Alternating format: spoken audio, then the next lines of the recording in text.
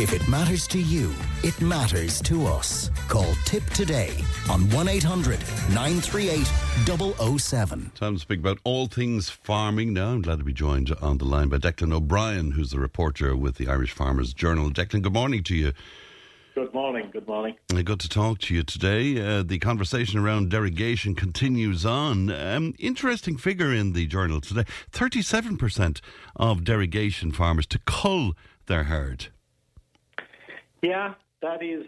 It's an interesting survey by Aidan. Now it's 191 farmers, so it's only dipping the toe there. But it will give a strong indication of what's going to happen out there, and there'll be a bit of trepidation about that, because if a flood of cows come on the market over the back end, it's not going to be good for the beef market. You know, already they're saying that that the market is a bit tougher for plainer cows and for cows straight out of the milking parlour. So what's equally interesting is that 35% of them are going to go after to lease more land, and we have a leased land market which is on fire anyway. Yes.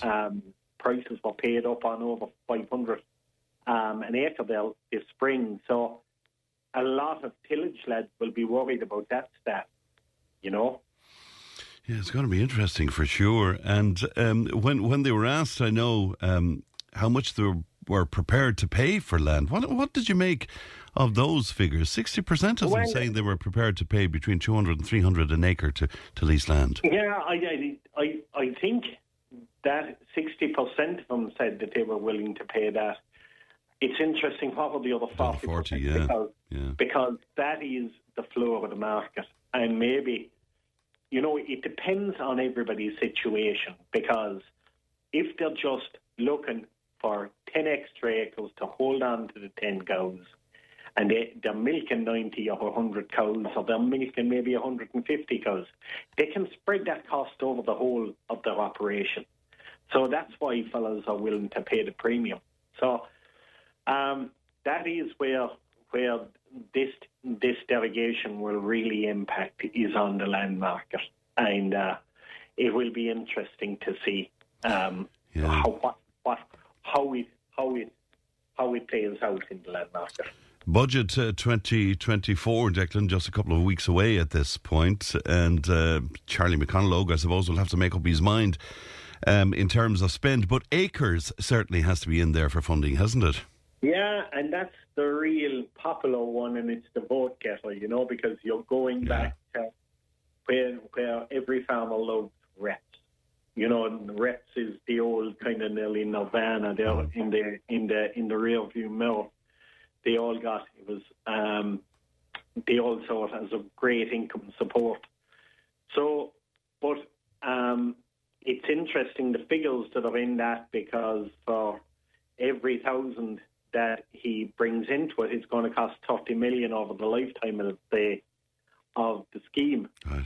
So, you know, if he wants to bring in 5,000 of them, then you're into figures that are really of consequence. You're talking about 150 million, you know. And if he wants to go 10,000, he's gone 300 million. So, like, they are big figures. Now, if it's a giveaway budget and they're looking to shore up their rural support, there is no better way than April. But there's other schemes that are also going to be in the offing.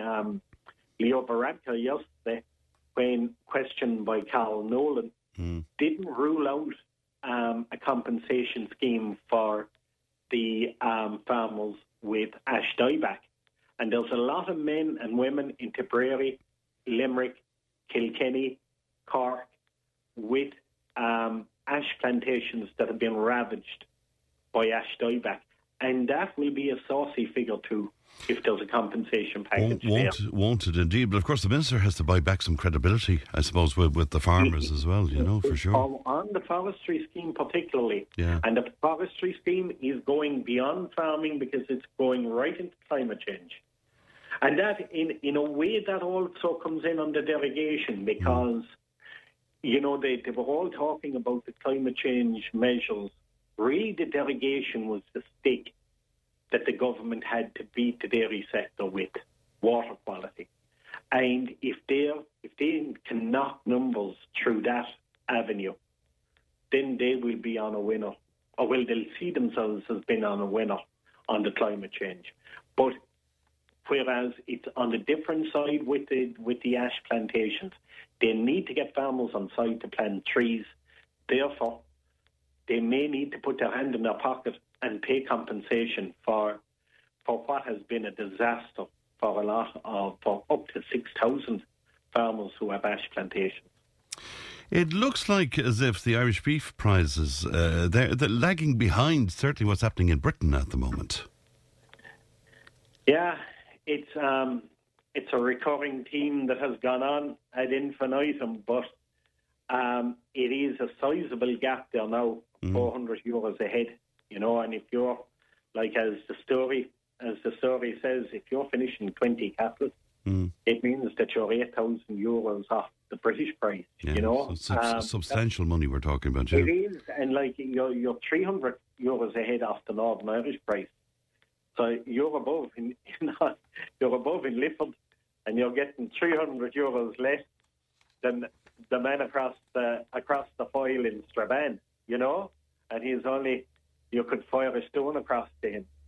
That's where it really irks farmers, and all the cattle are ending up in the same market because the British boyars are now seeing they can get cheap Irish cattle, and that's seen in the exports have gone up 5.6%, so it's a really emotive story, and it's a really practical story as well, but I think that's maybe one of the prices of Brexit, that we are going in now at the bargain basement in the British market. We are back to where we were in the late 60s. We'll be competing with the South Americans and the Australians for market share in Britain.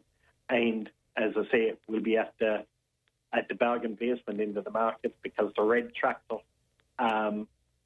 trademark that they have there will be taking all the quality price. All right. Well, much to think about there, Declan. Thank you very much indeed. Declan O'Brien there, reporter with the Farmers Journal. The Journal, of course, is on your shelves right now.